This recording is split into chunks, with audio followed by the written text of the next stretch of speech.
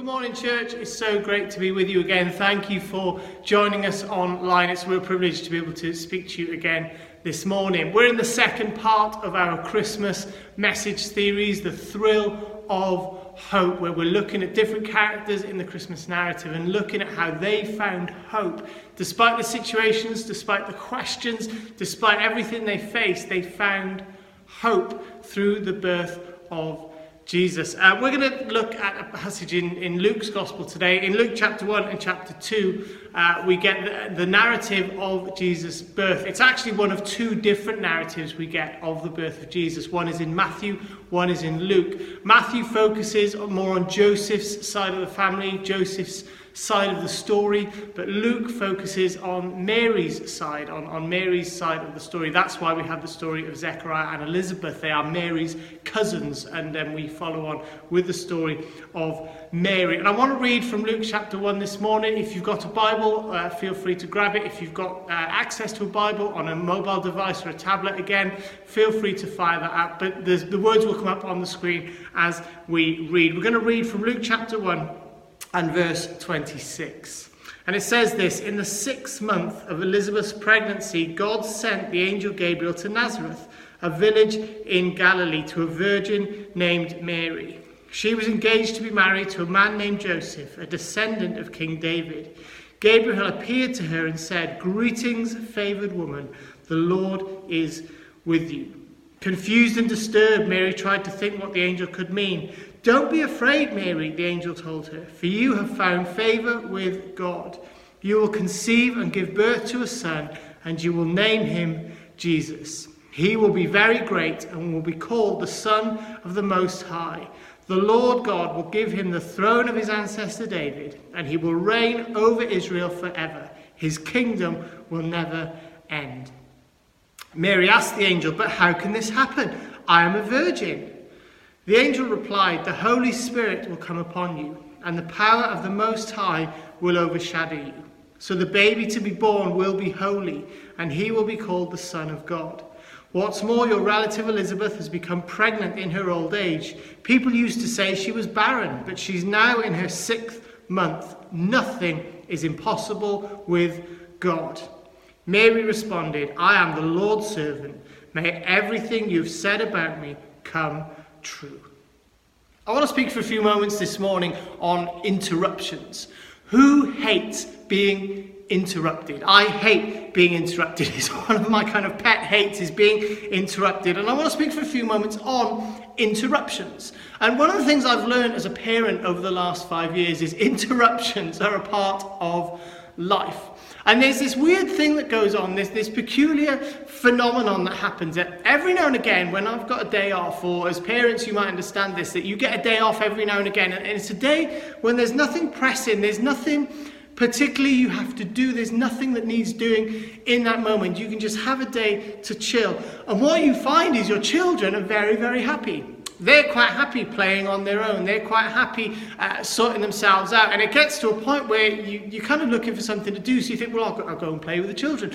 But they don't need you because they're quite happy. And they actually say, "Dad, just don't give me some space." But then on the day you're busy, and we're all working at home at the moment during this kind of pandemic season, and there's that email you have to send, or that phone conversation you have to have, or that bit of work you need to finish, and suddenly, daddy, it's a national emergency. Everything's got to stop because they need your instant, immediate, full attention. Interruptions. You know, I'm sure it's what children just know what to do. I'm actually convinced it's what KIDS stands for. Keep interrupting Dad. Because that's what children and kids know what to do. And I'm sure you know what I'm talking about. Or what about the days when, you're going to work and it's that one day you've got up early, the sun is shining, everything's gone brilliantly, and you're driving into work and there's green lights all the way, no traffic problems, you get into work, and actually you're in work early, so you're there and you're a little bit like, what am I going to do? I'm just a bit early for work, I've got to wait in the car, or I've just got to sit here and wait for something to happen. But then there's those days when you're late. and you're running late and you have to be in work for that meeting, or you have to be in work on time, and suddenly the car won't start, or there's red lights all the way, or there's a traffic jam on the M4, or you finally get into the road your work is on, and there's a line of protected swans walking across the road, and you get to the office and you can't find your key, and then you find your key and you get into the office and the internet's down. Interruptions. No one likes interruptions. You know, what about those times when you're telling a story and it's your story, it's your narrative, this is from your point of view, you are telling your story and someone else interrupts, and you kind of want to say, well, sorry, did the end of my story interrupt the beginning of yours? Interruptions. We hate them. We don't like being interrupted. Nobody likes it when our plans get delayed. Nobody likes it when our plans get derailed. And can I say, from a spiritual perspective, none of us like it when God derails our plans. None of us like it when God puts a detour in our plans. Do you know the only difference, I've discovered this, between a government mandated lockdown and a decision to have a day off is control. Who's in control of my time? Because if I'm going to stay at home, I want to choose when that is. I want to decide the time. I want to work out when there's going to be. If there's going to be a national pandemic, please tell me when it's going to be so I can plan, because I don't want it to interrupt me. But interruptions are a part of life. And I want to suggest that on a spiritual level, God will often use interruptions to push us into something new. God will use an interruption to actually, when we look through the Bible, to push people into their purpose, to push people into a new direction, into a new calling. God will use an interruption to bring about his intentions. And when you look through the Bible, actually it's a story of interruptions. Abraham, he's a farmer, he's got land, he's got cattle, he's got servants. God interrupts him and says, okay, you need to move. Joseph is a son, quite happy serving his dad. God interrupts him, sends him to Egypt because he's got a new purpose for him. Moses, who is a shepherd, he's leading sheep and his life is interrupted by God, and God says, okay, stop leading sheep, go and lead my people out of Egypt. Gideon, he's hiding, he's gathering grain, and God interrupts his gathering grain and says, okay, you need to go and gather an army because I've got something greater for you. David, who is living the life of a lowest son of a shepherd boy, he's interrupted by God and he becomes the greatest king we've ever had. When Jesus was born, he interrupted time itself. We have BC and AD because when Jesus was born, he interrupted time.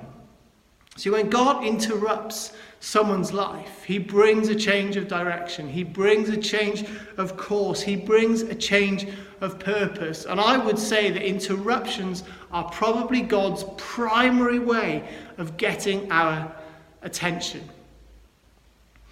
When you look back at the story of Mary, she's probably 13 or 14 years old. She's a working class girl. We know that she wasn't well off, but she has a plan for her life. She has a future. We know she's engaged. She is betrothed. And in those days, the engagement was legally binding. From the day of the engagement to the wedding, you had about a year to make all the preparations, but that was legally binding. Essentially, you were married from that moment. You just didn't have the wedding and the consummation until the year later. And suddenly, in the middle of her betrothal period, she is interrupted. Her life is interrupted by an angel. And the angel tells her, Mary, you're going to have a baby. And not just any baby. This baby is going to be the Son of God.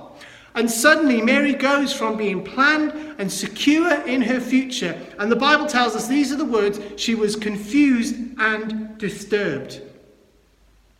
Who's been confused and disturbed this year?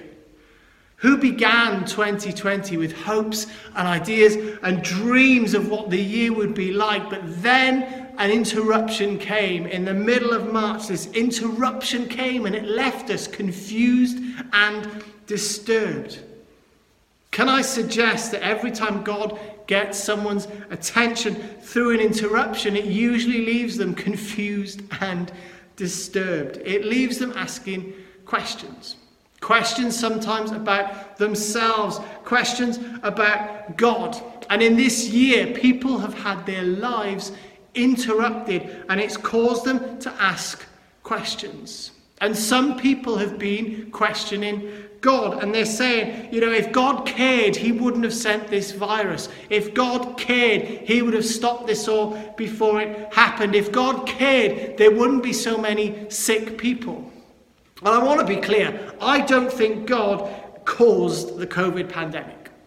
I don't think God caused the COVID pandemic. But what I do believe is he is using the interruption as a way of getting our attention. He's using the interruption as a way of bringing us closer to him. But a lot of people don't see it that way. And the fact is, it's usually when things are out of our control, when we can't kind of see what's happening, we don't get it, we are confused and disturbed, that we start to question God's care. If God is so good, why has this happened? Can I ask you, please don't confuse your lack of control with a lack of God's care. Just because we can't control it, it doesn't mean God doesn't care. Mary was confused. She was disturbed. She had her own plan, but that's not going to happen now. Now she's on a different course altogether. And so she asks the angel a question. Now notice she doesn't question why it's happening. She doesn't ask, why is this happening to her? She just asks, how can this happen? How can this happen? I'm a virgin. Now, she doesn't ask God for a detailed plan. She doesn't ask what is going to happen or when it's going to happen or what she has to do to make it happen. She doesn't even ask about Joseph. She doesn't mention Joseph, but she also doesn't doubt it can happen. She doesn't say, well, this can't happen or that's impossible. She just says, how? Because she sees in the natural, there's a practical problem. And we do this all the time where we see a physical, natural issue, and for a brief moment we forget that God isn't bound by our world. He's not bound by our physical laws. God isn't bound by biology or chemistry or physics or time or space. God is God. He sits above all of that. And whatever natural thing we place in front of him, God can defy it. All through the Bible, God defied every natural law that we've created. He walked on water. He raised the dead. He healed the sick. He caused storms to stop in an instant. He turned a fish sandwich into a feast. Whatever we thought was impossible in the Bible, God did it. Because he's above our natural laws, our natural way of thinking. And actually, in fact, the angel says to Mary, but with God, all things are possible. Some of your translations might say nothing is impossible for God. Can I encourage you this morning not to limit God to the natural, not to limit God to our physical world? And it's okay to have natural questions, but we have to know that the answer to our natural questions is in the supernatural power of God. And I wonder sometimes if God interrupts us because he wants us to bring those questions. He wants us to bring those questions to him because he wants to bring hope through those questions. Can I tell you, there is hope in the interruption.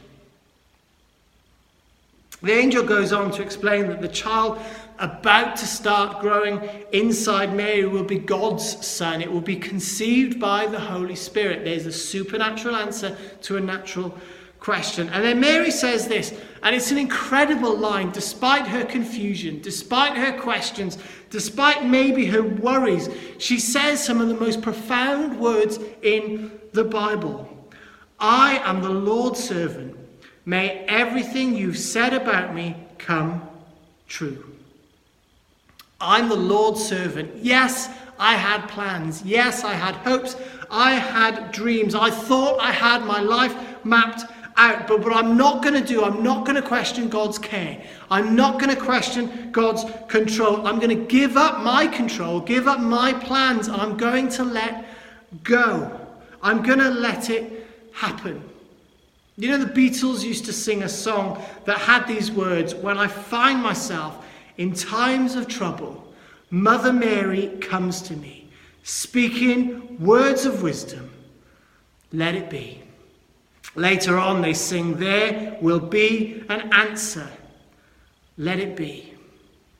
There's a passage in the book of Jeremiah where God says to the Jewish nation, I'm going to interrupt you. I'm going to interrupt your life. I'm going to take you away from here, away from your homes, and I'm going to place you somewhere else. I'm going to put you somewhere else you don't want to be. But this is what I want you to do. And I'm paraphrasing this. It's in Jeremiah 29. But this is what God says to them. Let it be. Let it be. Get on with it. God goes on to say, I know the plans I have for you. They're plans for good, to give you a future and a hope. If you pray, I will listen. If you look for me, you will find me. I'm going to interrupt you, but let it be. Let go. You know, there's a phrase that's used in Christian circles. It says this: let go and let God. You know, let go of our agenda, let go of our plan, let go of what we want to do, and let God do what he wants to do, and say, okay, God, I'm your servant. Let it be. You know, why did God interrupt Abraham's life? Because God had a plan. Why did God interrupt Joseph and Moses and Gideon and David's life? Because he had a plan. It was a plan for good. It was a plan to give them a future and a hope. And I wonder today if God is saying to us, I interrupted you because I have a plan.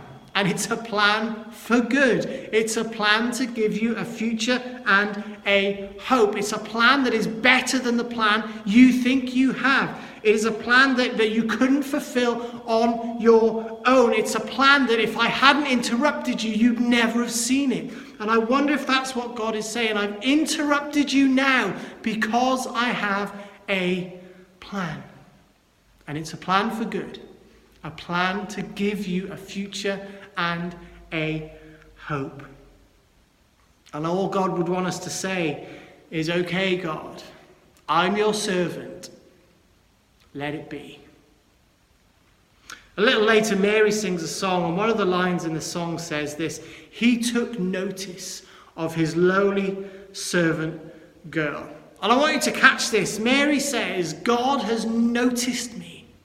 God has noticed me. Why did God interrupt my life? Why did God interrupt me? Because he noticed.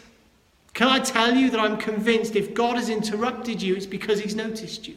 If God has interrupted you, it's because he's heard your prayers. He's seen your tears, and he's interrupted you because he has something better for you. He's noticed you. And notice this, that there's hope in the interruption, because Mary says this: I was lowly. He took notice of his lowly servant girl. But then she says this: from now on, all generations will call me blessed.